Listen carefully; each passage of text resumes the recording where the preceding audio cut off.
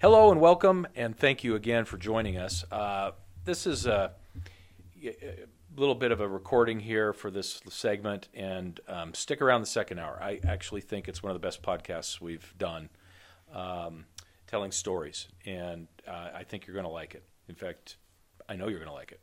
If you're listening to this show, then you typically like what we talk about. This is off the charts, so stick around to the second hour. But I want to wrap this up in a different, different way, if you will. There's a couple questions that have come up this past week, and it really got us thinking. Again, kind of like the stories in the second hour. It just gets us thinking. And one of the things that we hear, and we're working with young advisors getting started, and how do you teach people to think? I mean, it's ridiculously hard to get people to think. You say, well, no, they go to college and they think. No, they don't. They learn how to take tests. They learn what they're taught in a book, but they don't actually learn to question it. For example, if you are taught to have a portfolio and that portfolio goes up in value, so what you do then is you take the profits of that and put it in a money market account. That's what you're taught. But what happens when you go to a zero interest rate environment? Does that work? Is there other things that might work better? Yeah. But we're taught this. And then, so the thing is, you have to ask those questions. And so we're asked an awful lot. I'm asked all the time. I say, well, you don't do it the same way. And I said, of course I don't. Number one, we don't sit around and try to predict the market. Okay? We don't think there's any reason to spend time doing that. In fact, it's anti what you should do, because what you're doing is, instead of letting things transpire into the future and then react to what's going on, you make predictions that may freeze you in place when it's time to act. It may cause you to not act when you should be. This doesn't make any sense. So when we're sitting around making predictions that the market's going to go up or down, then we also sometimes even get entrenched in our viewpoint, right? It's like the market's been rising all of last year. Let's use it as an example. So 23 is a great year, and the market's going up. And then it has a correction, like it does every year, basically. But it has a correction in the middle of the year and gives up almost all its gains. And then it starts back up. And we finish the year with a fantastic year, absolutely fantastic.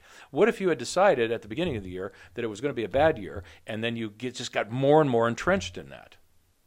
You wouldn't be investing like when the market was correcting. You'd have been frozen on the side, knowing you were, finally I'm right. I'm vindicated. I'm right. I knew what the future was going to be, and it was going to be bad. So we get in this circumstance where we are trying to think too much, way too much. And instead of doing that, why don't we react to what's on the ground? And teaching that to our new advisors is very difficult, because everybody thinks they're smart. And I mean that. I'm not putting them down. I'm just saying they think they're smart. They came out of school. They have a degree to prove how smart they are. And now we're telling them, then quit predicting the future. That will make you even more smart. Huh? But that's what they do on Wall Street. And that is what they do on Wall Street. They absolutely do that. And I think it's an interesting point. Jennifer Stone made this point, that it's something that people seem to need. Because we get, I don't understand how we can have a radio show, Zoom meetings, podcasts, constantly talking to people and saying what?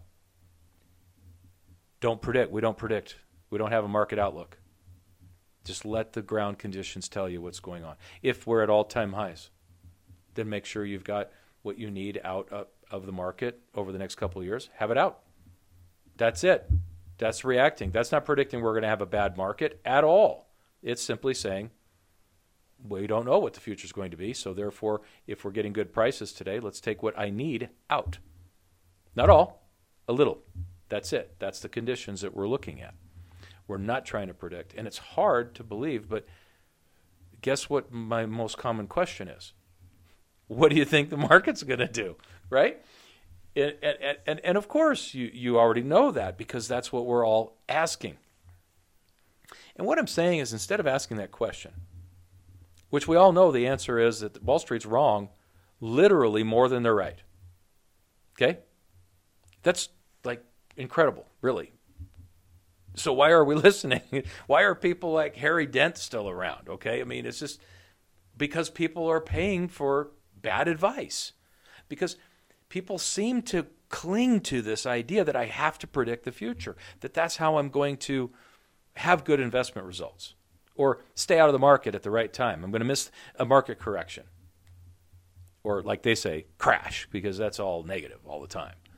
And instead of thinking and just stopping and going, this guy's been wrong a long time. Why am I listening? Right? Why do I listen to Jim Cramer go, I'm a bull, I'm a bear, I'm a bull, I'm a bear, I'm a bear.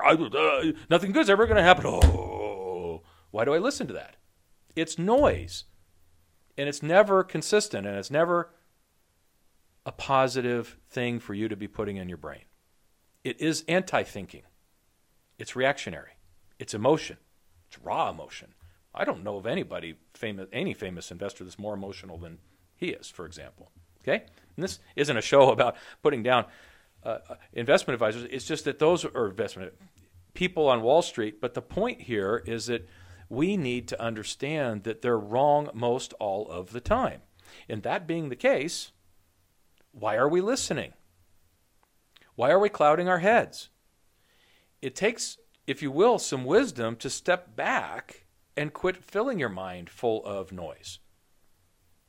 So when we're taught certain things, that's fine, but I think at some point in time, our experience, the life around us, taking a moment to take a deep breath and think, leads us to realize that we actually do need to think and think about what we're looking at, not just predicting.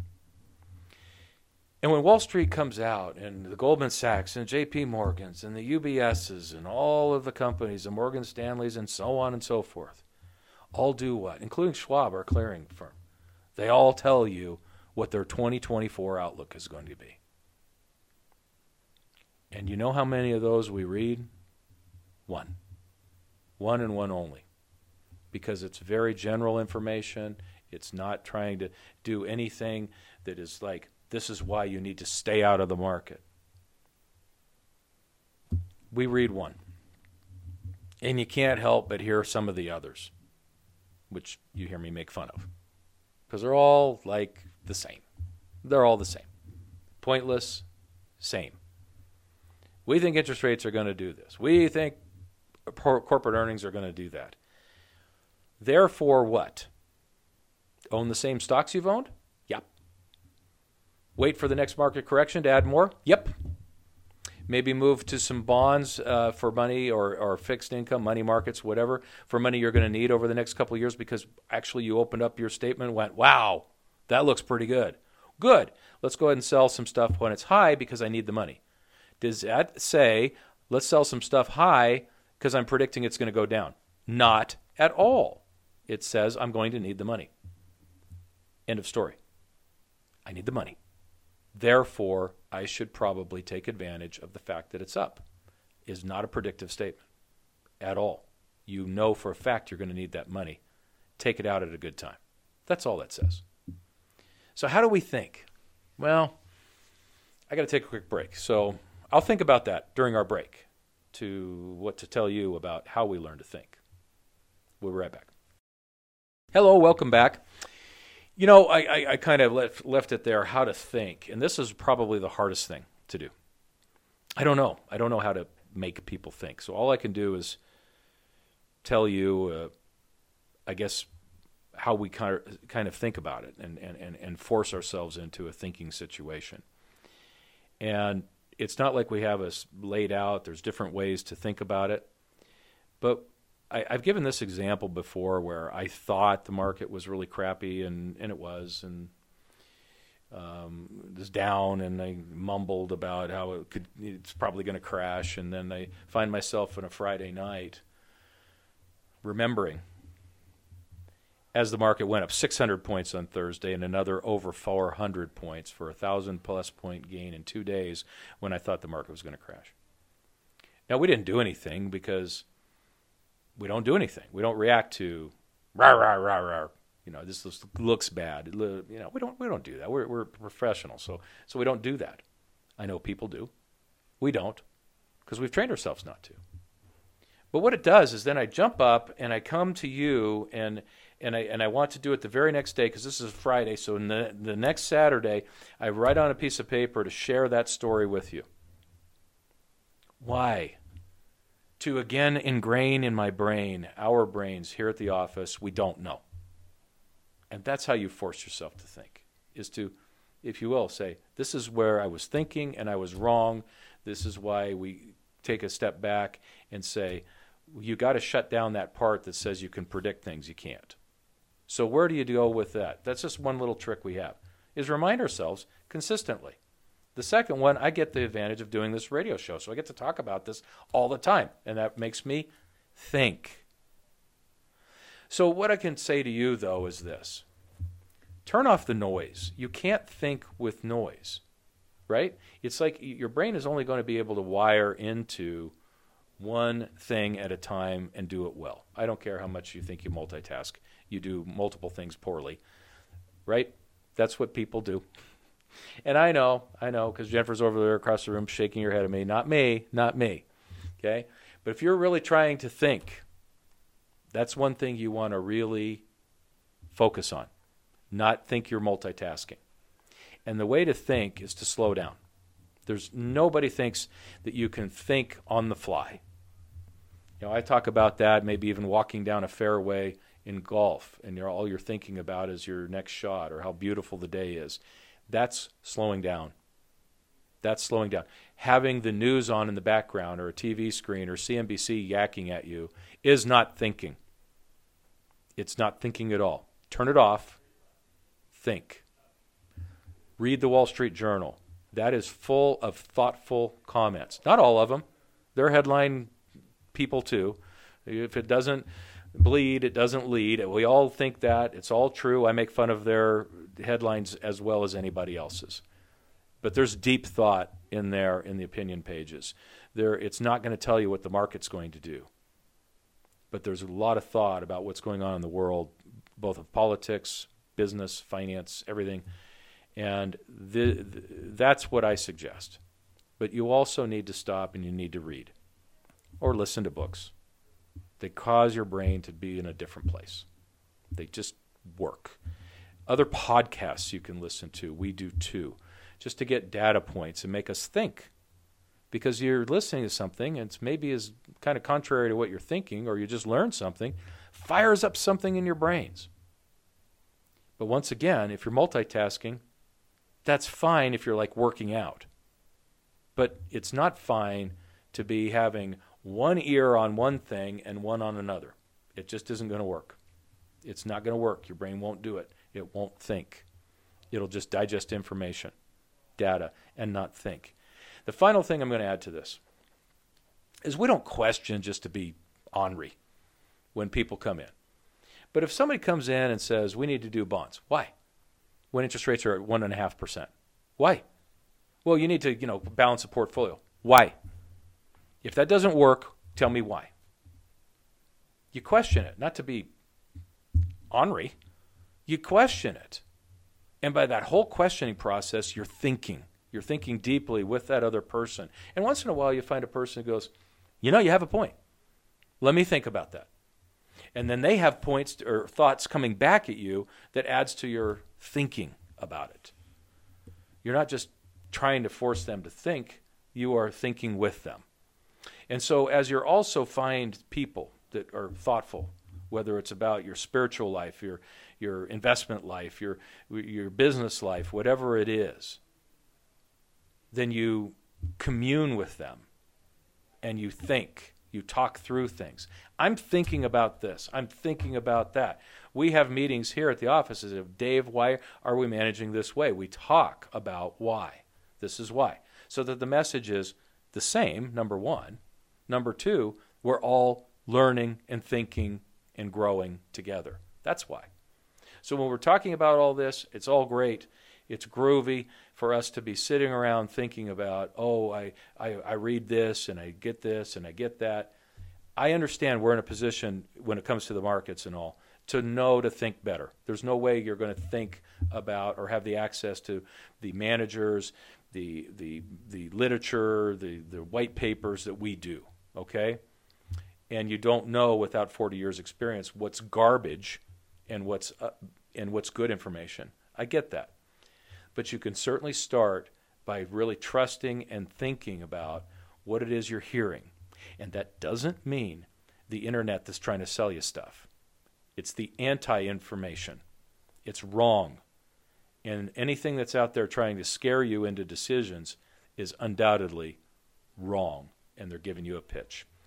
With that, I hope you will enjoy the second hour. I know you will enjoy the second hour because, well, without patting myself on the back too much here, it's a home run. I think you're going to like it and like the stories. There's a lot of lessons in there, and I know we loved bringing them to you. Have a great rest of the day. Hello and welcome, and thank you so much for joining us in our podcast edition that we are doing from time to time, and where we can just really sit down and I, Jennifer, both of us can kind of talk about some things in more detail and really just, if you will, just kind of share some stories. That's what I want to do today. And in the first hour, we talk about, with Kevin, we talk about what's going on locally and what's going on with the economy and, and maybe even some politics. And then we talk about, what happened in the market for the last little bit of that hour. And this one I just kind of want to devote to, I think, an understanding or a thought process that hopefully will help you think about how you think about money, how you can relate to money, how you can relate to thinking about what you want to have happen when you pass away. What do you want to have happen to your money? And just sharing stories from us. We're obviously not going to use people's names at all, but the struggle that people have. I've been doing this for over 40 years. I've had thousands upon thousands of conversations. Some of them extremely deep conversations that are, can be very emotional for people. Emotional for me.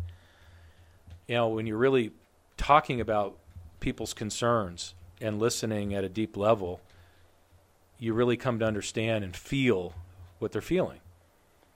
And we, hopefully through that process, I think we have learned a few things and learned how to help people think through problems. Not pull the nail out of their forehead. If you haven't seen that, you need to look that up on YouTube. It's just hysterical. Nail in the forehead. It'll pop right up.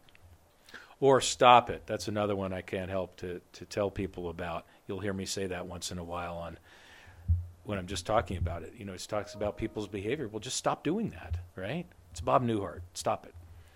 And these are funny things that we think about. And I'm not trying to solve the problem necessarily with people, but help them to think through why they're feeling that way about giving their estate away. Why are they feeling that way? So let me kind of start with that one because it just kind of came up this week. And you think about it with a family, whether it's quotes, the perfect family, everybody gets along and everything's wonderful and everybody is we're just going to divide it up with the kids. Even within those types of circumstances, there are many where, for example, I'm thinking of one now where, you know what? The son has run the farm for his entire life with dad. Not the other siblings, him. Okay? We have another family that pops into my mind. She, the daughter, ran the business for all the years with dad. Does she have to share that all? What about the business they built? How do we think these things through? What's fair? What's right? Just had this conversation literally before, 5 minutes before clicking this microphone on and deciding to do this with an individual that basically is saying, I want to give this away. I've already designed what I want to do with this, and this is how I want to do this with this property over here. And here's the answer. Write down precisely what you want to do. Let's see if we can accomplish that. What I'm trying to say is, instead of coming at it, what's the best way? Well, we should give one of these away. We should do a charitable remainder trust. We should probably put it over into this kind of a trust. Why? What we want to do is understand first, what do we want to accomplish, and then can we back into that in the most economically straightforward, best way, most simple way. None of us wants complexity. And when we're thinking these things through, oftentimes we just don't write them down. Do you know we have an attorney who's a client that will not put a beneficiary on his accounts? He's no spring chicken. He's in his 70s now. And he goes, I know. Of course you know. You're an attorney, for gosh sakes. You know what can go wrong with this. You know it won't.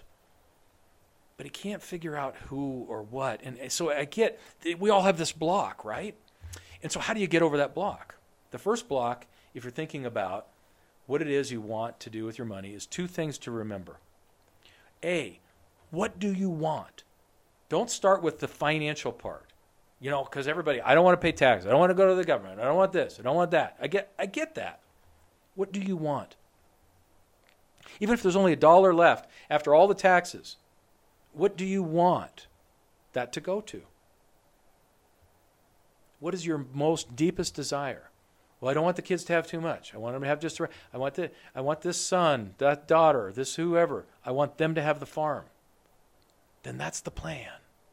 And then the rest, are you comfortable? Do we divide it? How do we do that? Then we figure out how to do that in the simplest, most cost-effective way. And most people don't do that. They think of it, why? Because they think about it economically. Why do they think about it economically? Because that's the easy way. What's the financial way? It's a spreadsheet. It's not the feelings. It's not the desire that this work out. Second point I want to make, though. You can't govern from the grave. You can't. I know that's what you want to do. I do too. I don't want them to do silly things. I don't want them to give them to charities that I don't support. I don't want them. I mean, some of them I consider literally evil. Okay? You probably do too. And you may find the ones I give to evil. That's your option. I doubt you'd find them evil, but that's a bit much. But you get my point. So if I put it into a family trust of some kind, family foundation, my wish is going to be now and forever? How can I, right? I can't govern that. It's not when I'm gone. What if the charities change? What if they do? Here's the other thing. They will. New leaders will come. They will feel differently than you do. They may be terrible leaders, and you're still sending them money. We have to give that up, and that's a hard one. Okay? So, and as we get older, we have a tendency to kind of cling to some of our beliefs and things like that, and that's fine. But as you're thinking about that, we need to be able to let go. The future is not ours to decide. And when we're gone, we're gone. And the world will go on in some form, and it may not be exactly the picture you want, and that child or grandchild might run amok with the money, and you can't do anything about it, and you can't own it. You can't own that. And so those are the two things, really. Let's not overcomplicate, and let's come from the objective, right? The goal in mind. Not, this is the most economically amazing thing you've ever seen. And then back into what will work economically, okay? That's the way to go at this. And secondly, you can't govern from the grave. Most importantly, on all of our stories, then they just go on and pile on each other. They all come back to this where you just are fundamentally listening. And it's a toughest decision you make. The easy decisions are spreadsheet decisions. They sound really smart and all that, but they just don't require much emotion and thought. They're just numbers on a page. This is the best way to go. We go that way. Okay? So I get it. I know why people come in and go, how much money do I need to retire? Are you ready to retire? Well, no, I mean, can I? That's a spreadsheet question. Are you ready to retire? That is not a spreadsheet question. Who are you? Who am I? Who am I if I'm not the financial guy? Who am I if I'm not doing a radio show anymore? Who am I if I'm not managing people's money? Who am I if I'm not talking to people about their estate plan, their dreams? Who am I? That's a frightening thought, honestly. One of the reasons I'm still here. I think I'm doing what I'm supposed to do, what I was gifted to do. I feel that way. Not every day. Some people drive you crazy, but you know what I'm saying. It always happens, right? But the point is, the people's stories, the things you walk through. Let me finish up this segment with one that I think everybody can relate with, and because this is an exciting story to me. It's a fun story. It's when I got my big break, when I was just so tired, so done. I was 22 years old, and I'd been beating my head against the wall for 3 years, just barely eking out a living. And I mean barely. And it was hard. You just get tired of holes in your shoes, and it's true, holes in your socks and all those things, because you're just trying to make sure you've got some food on the table. And that's what this business was to start. And it certainly was in the early 80s when interest rates were at 21.5 in 1980 at one point. My goodness. They were high. It was a difficult time.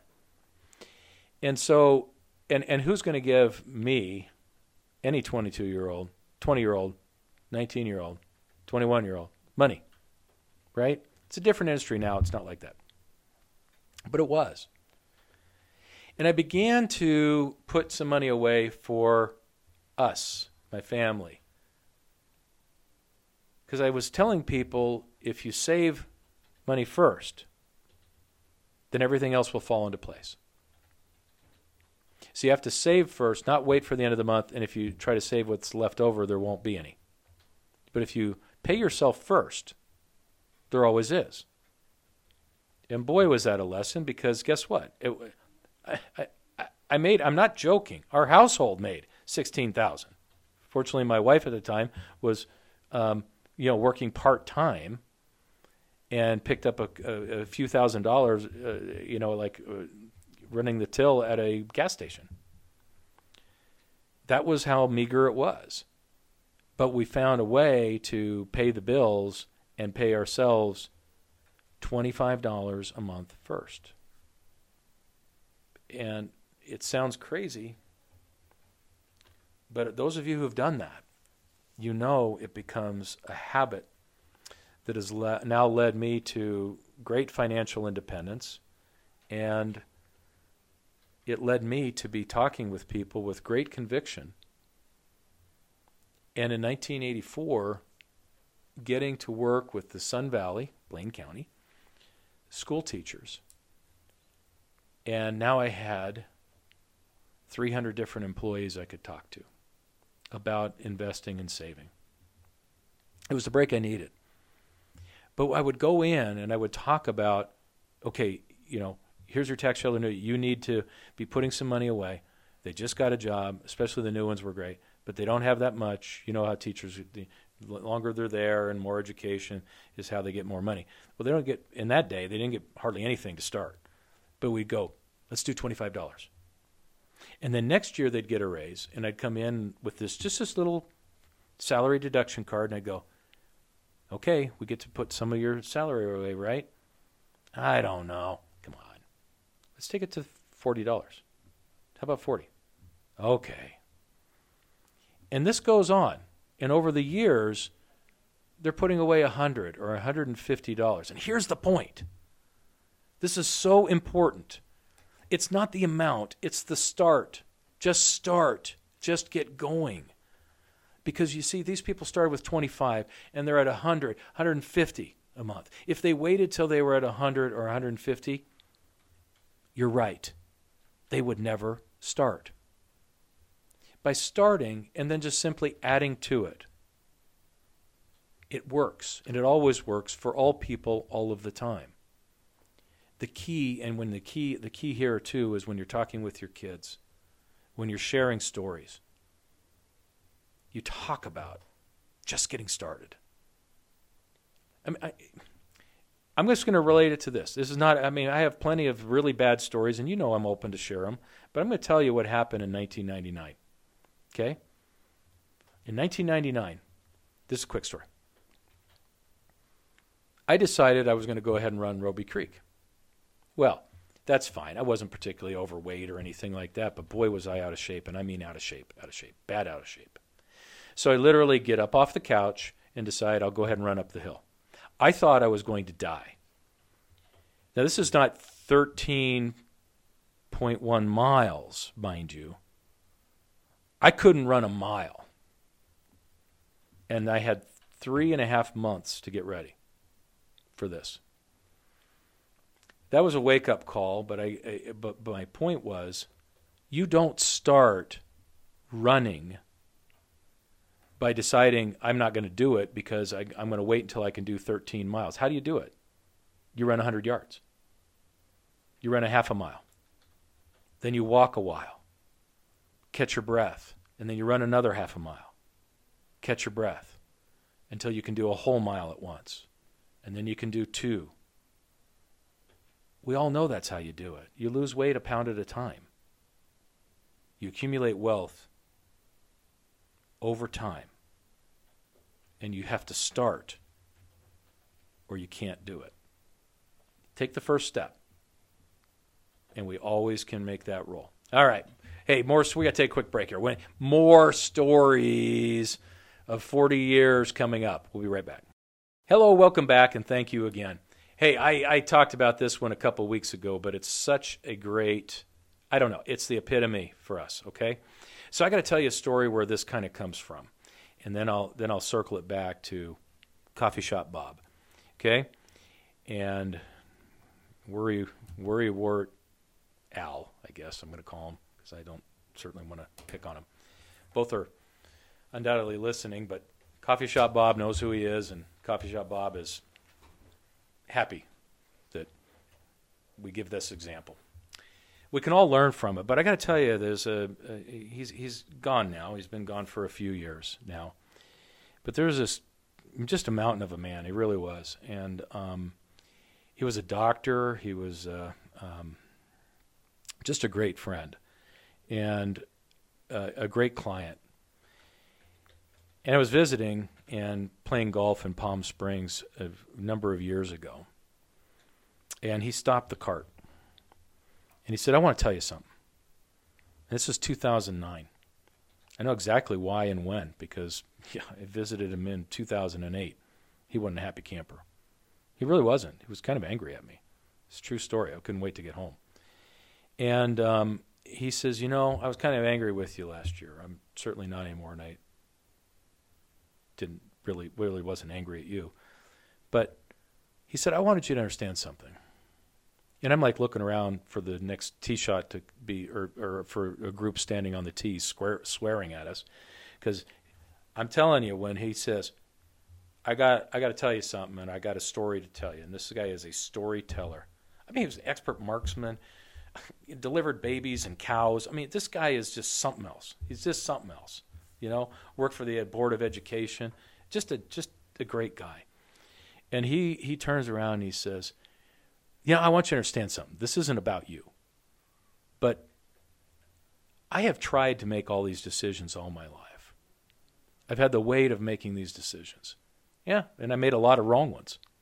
And he's told me a lot of funny stories. It's just funny stories about that. And it really was just when I finally realized that I needed to hand this over to you. You see, it's not about you, he reminds me. It's not about you. It's about me getting this burden off my back of worry, about making decisions about everything. What am I going to do with my money? What am I going to do about what home I'm going to live in? All of these things, and deciding when I should invest. What should I invest in? Real estate, stocks, bonds, at what mix? Well, should I be worried about the end of the world, part 4? All of those things. He says, I cannot imagine. You cannot imagine what a lift that was to hand that over to you. And I just wanted you to know that.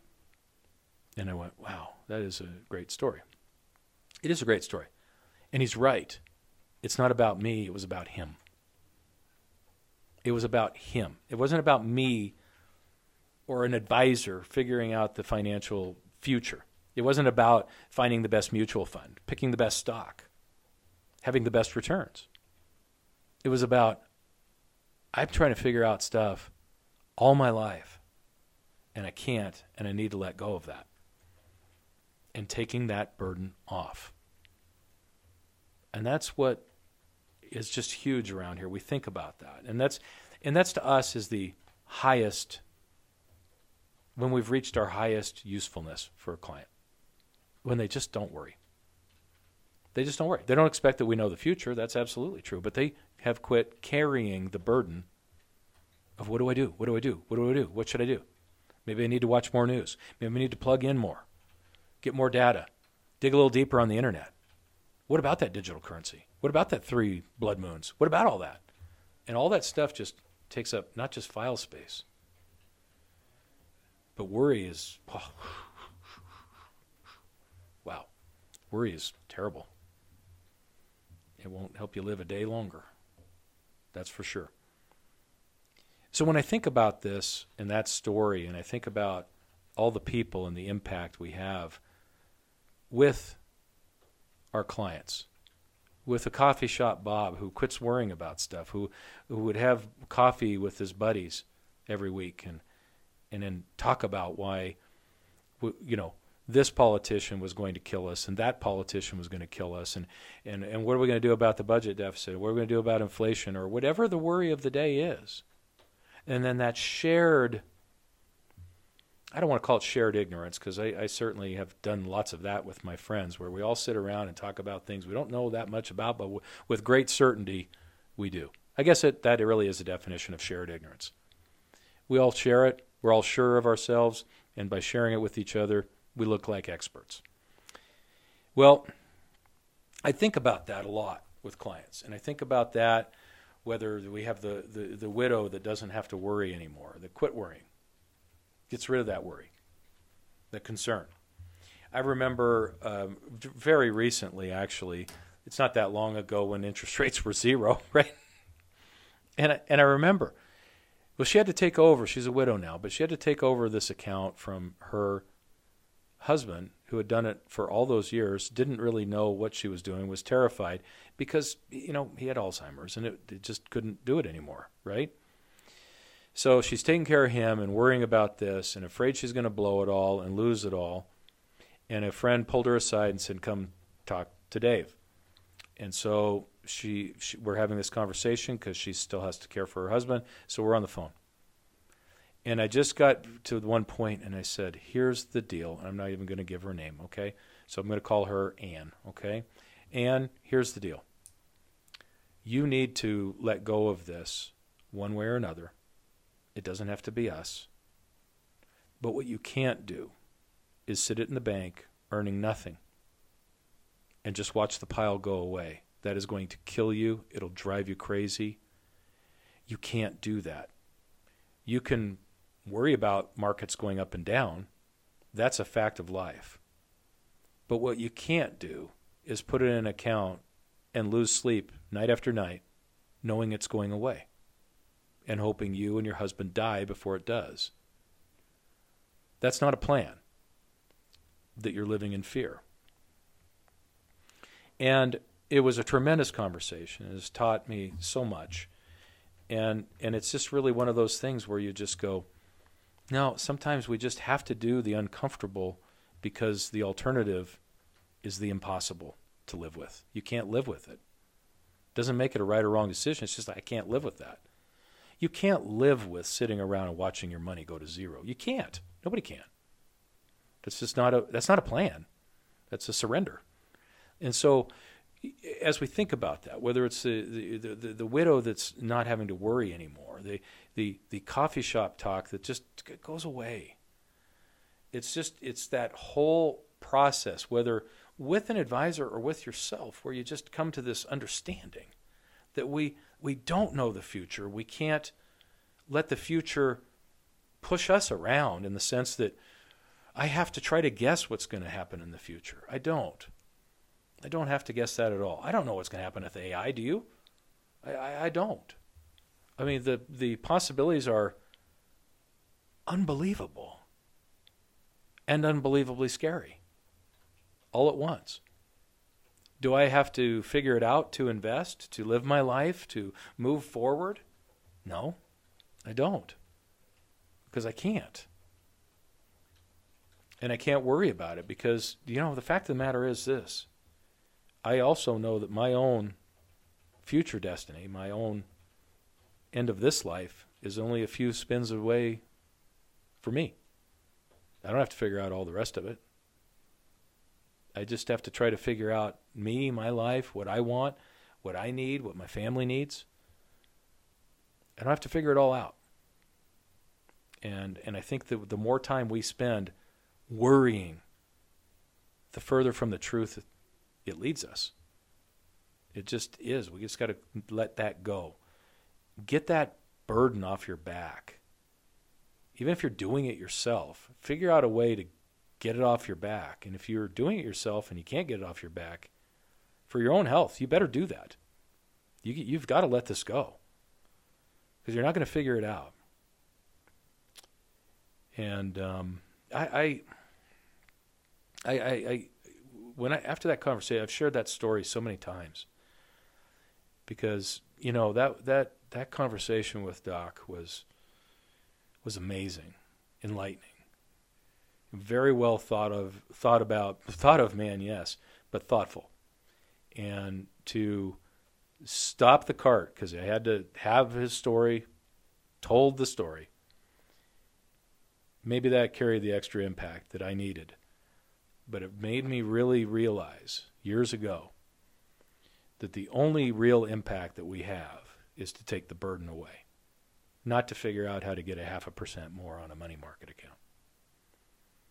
All right, we're going to take a break here for Fox News. We'll be right back. Okay, I've got so many fun stories, but it's one of those things that I have been so blessed in my life to have met people that took a shine to me, whatever it was, whether it was people who helped me early on when I'm 20 years old and trying to scrape out a living, trusted me and recommended their friends to me and crazy things like that. I've been very fortunate. I've gotten to, meet famous people and play golf at Augusta National. I've gotten to stay there. I've gotten to play in shark shootouts. I've gotten to do so many things that I couldn't even imagine except for this industry. And it led me to some amazing people that said, hey, I like hanging out with that guy. Let's go do some more of that. And that is just the kind of thing that is amazing to me. Those are fun stories. But I want to share also the stories of really not about just the ones that are like, it's really cool. And yeah, for those of you who are golfers, it is really cool to play Augusta. It is all of that. Yeah, it is all of that. It's so amazing. And yeah, the par 3 is pretty special too. So anyway, with that, I'll leave it at that. It sounds like I'm bragging, and I don't mean to do that. I'm just kind of in this flow of sharing stories and realizing that a 42-year career is actually pretty long, even though it feels like I just started. And Jennifer was still this kid that basically just answered the phone and, took a few notes and processed paper, which is true. That's how she started. That's how we all start, right? That's how you start. But I want to share some of these because I think some of them have lasting impressions, and through all of those things that you get to do, and you build a career and you share stories with people, and it comes down to, I kind of want to do this one in this segment as kind of some quick hits, okay? So we do some things with dividends, and what led me to thinking about all these other stories in the past was there's this fund, and that was with the shootout. So it's a Franklin fund, okay? I can say that much. And it's a fund that we have used literally for 42 years, right? I mean, since the beginning.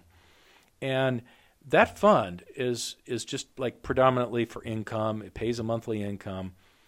And we were kind of thinking about this, and it was, I believe it was 2008, 9, somewhere in there, where it's like, unless the world ends, this is going to do really well.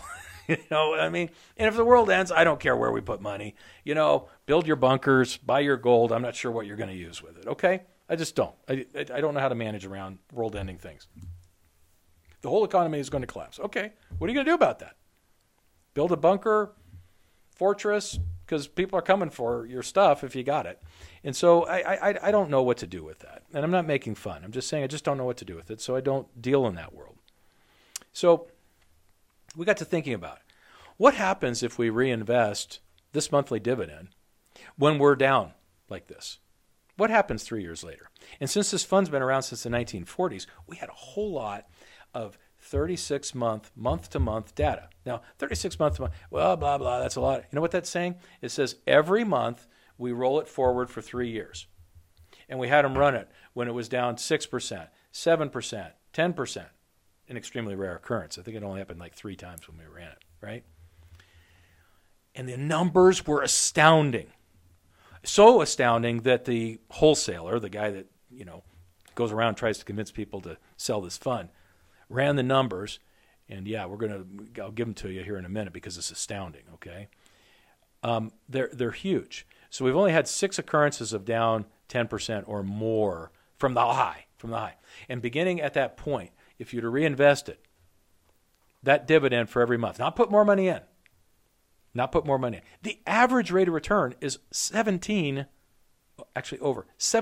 per year compounded.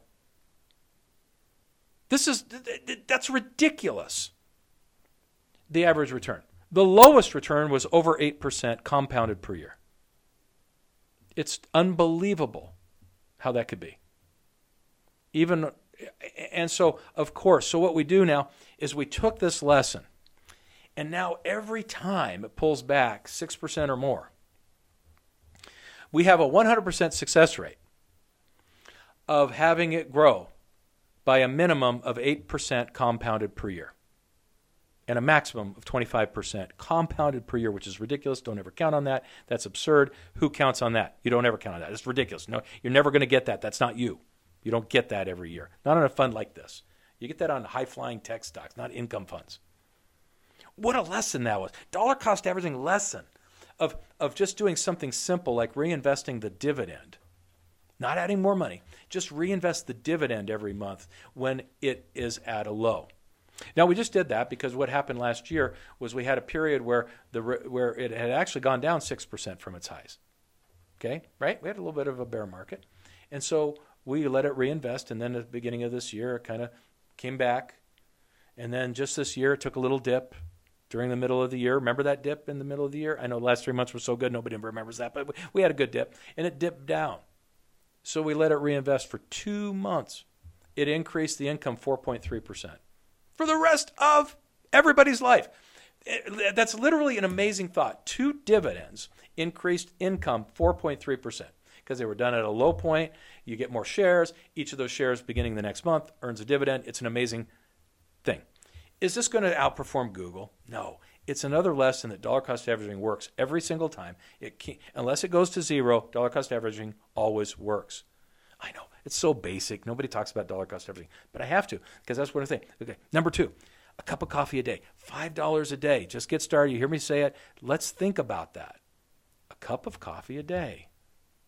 For 40 years, you don't do anything. It's $5 a day, $150 a month, $1.1 million.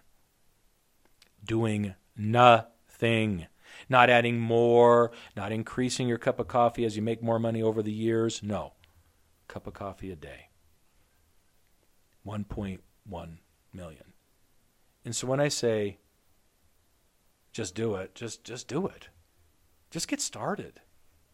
If that number's $50 a month, it's $50. Start. And then next year make it 60. And so on. Everybody can do it. Everybody can do it. Everyone. And you don't have to be a genius. You don't have to know much about the market. Just let it ride. I want to share another quick one. And these are the constant stories, right, of staying in. But this is the big one. 2009, the beginning of 2009. Okay? So this story is so grand to me. I hope I don't get emotional. It is so grand.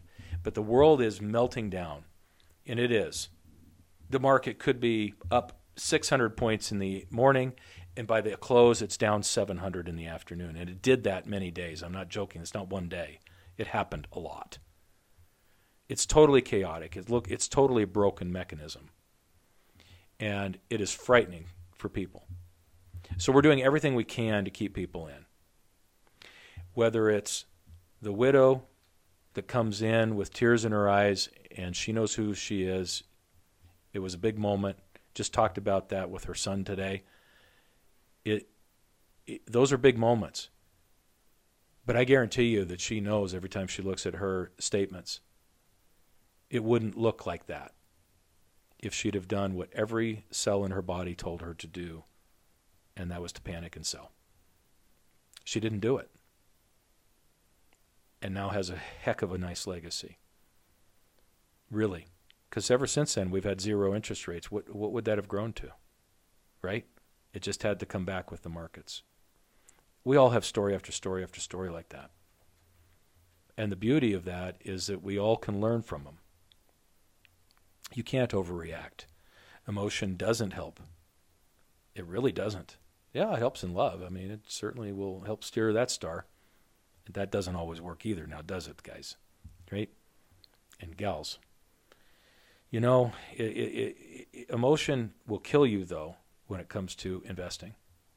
We've all seen the Dalbar studies. I talk about them all the time. Dalbar, whoever puts it out. But the bottom line is, when people miss the best days, they miss them all. They miss all the gains. And the best days almost always are right around the worst days. Okay, that story I was going to tell you about. Radio show. It's in the spring of 2009, and the market is insane. And somebody calls, and she is really freaked out. Who isn't? It's nothing about her. Everyone is. Just expressing what everybody else says. I don't know what to do. I don't know how to do this. Every time I open it up, open up my statements, I'm so upset.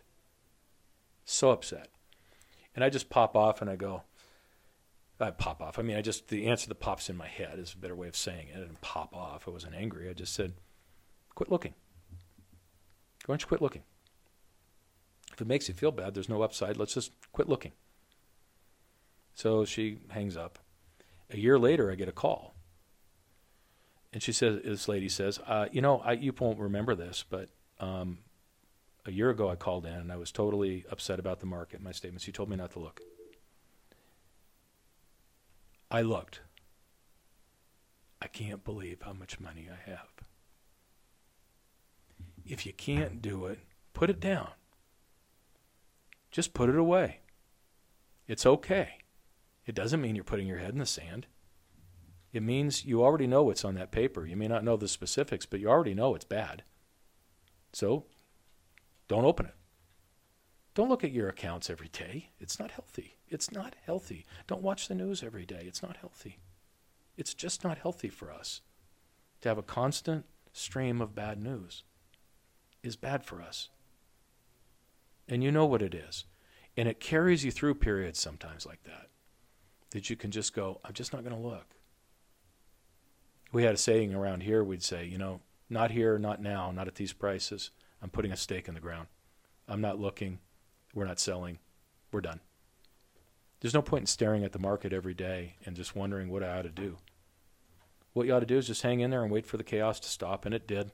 Market ripped higher. It was up 50% in 90 days. Unbelievable gains. This works.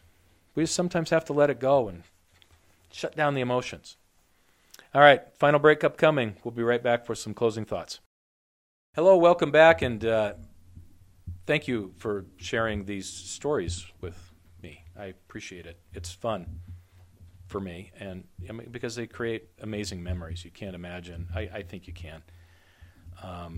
All the people, thoughts, emotions running through my head, because it brings you back to all those times, if you will, right? And one of the things that we're, that's really fun now. I think of that as, when people are coming in and talking about things, oftentimes it's not. It might be finance, kind of, sort of, but is doing an estate plan really about finances? No, it's about your wishes. Is talking about figuring out how to get that house finances? Sort of. but it's also peace of mind. Can we do this? Listening and figuring out what people's objectives are. That's the fun part. As we think about, and I'm winding this down, obviously I'm certainly getting older, and I think about this and sharing these stories with people. But I also think about all the stories that people had for me, that I didn't have those stories when you start. I didn't understand compound interest any better than a lot of people do. And believe it or not, we're human beings just like everybody else is out there. I know, hard to imagine. We aren't superheroes that don't react to market meltdowns in 2008 and 2009 when it was so chaotic that it was flat frightening for everybody. Didn't know it was going to happen. It may seem that way when you're just plowing forward and doing what you need to do. But that's true of everything, whether it's military, it's anything else. You just do what you need to do. You didn't set out to be like Robot Man that says, nope, you just have to buy more when prices are down. That's how I feel. And then that you can carry yourself through a day like that. We're all the same. And be aware, that's also true out there of advisors. I saw so many advisors. I remember going to a conference and literally listening to somebody, another advisor, right? We played golf that day. 2 couples played golf, and we sat down and afterwards, and he said, we took everything out of the market. This was January. Right around, it was February of 2009. Less than 2 months from the bottom, he'd sold out. And I thought, man, that is a big, potentially business-ending decision. I didn't say anything. It's his call. It's his life. But I thought, wow. Now, this was considered to be, quotes, a top performer conference. This wasn't a rookie dude. We all have emotions. We all get there. Some of these can be really hard times for all of us. All I know is what you know. You just can't react. You just do what you have to do. You don't react in fear. You don't react in emotion. That's not helpful. And that leads me to this final thought. When you're thinking this through, don't seek too much information. If you're piloting a plane that's going down, the last thing you need to do is pull out the manual and start digging for information. You don't have time for that. You have to react and be strong. And trying to find more and more and more information will not lead you closer to the truth. It leads you further and leads you into confusion. Try to relax. The future is not ours to know. It never has been. I don't think it will be, ever, at all. Have a great day, and thanks for spending time with us.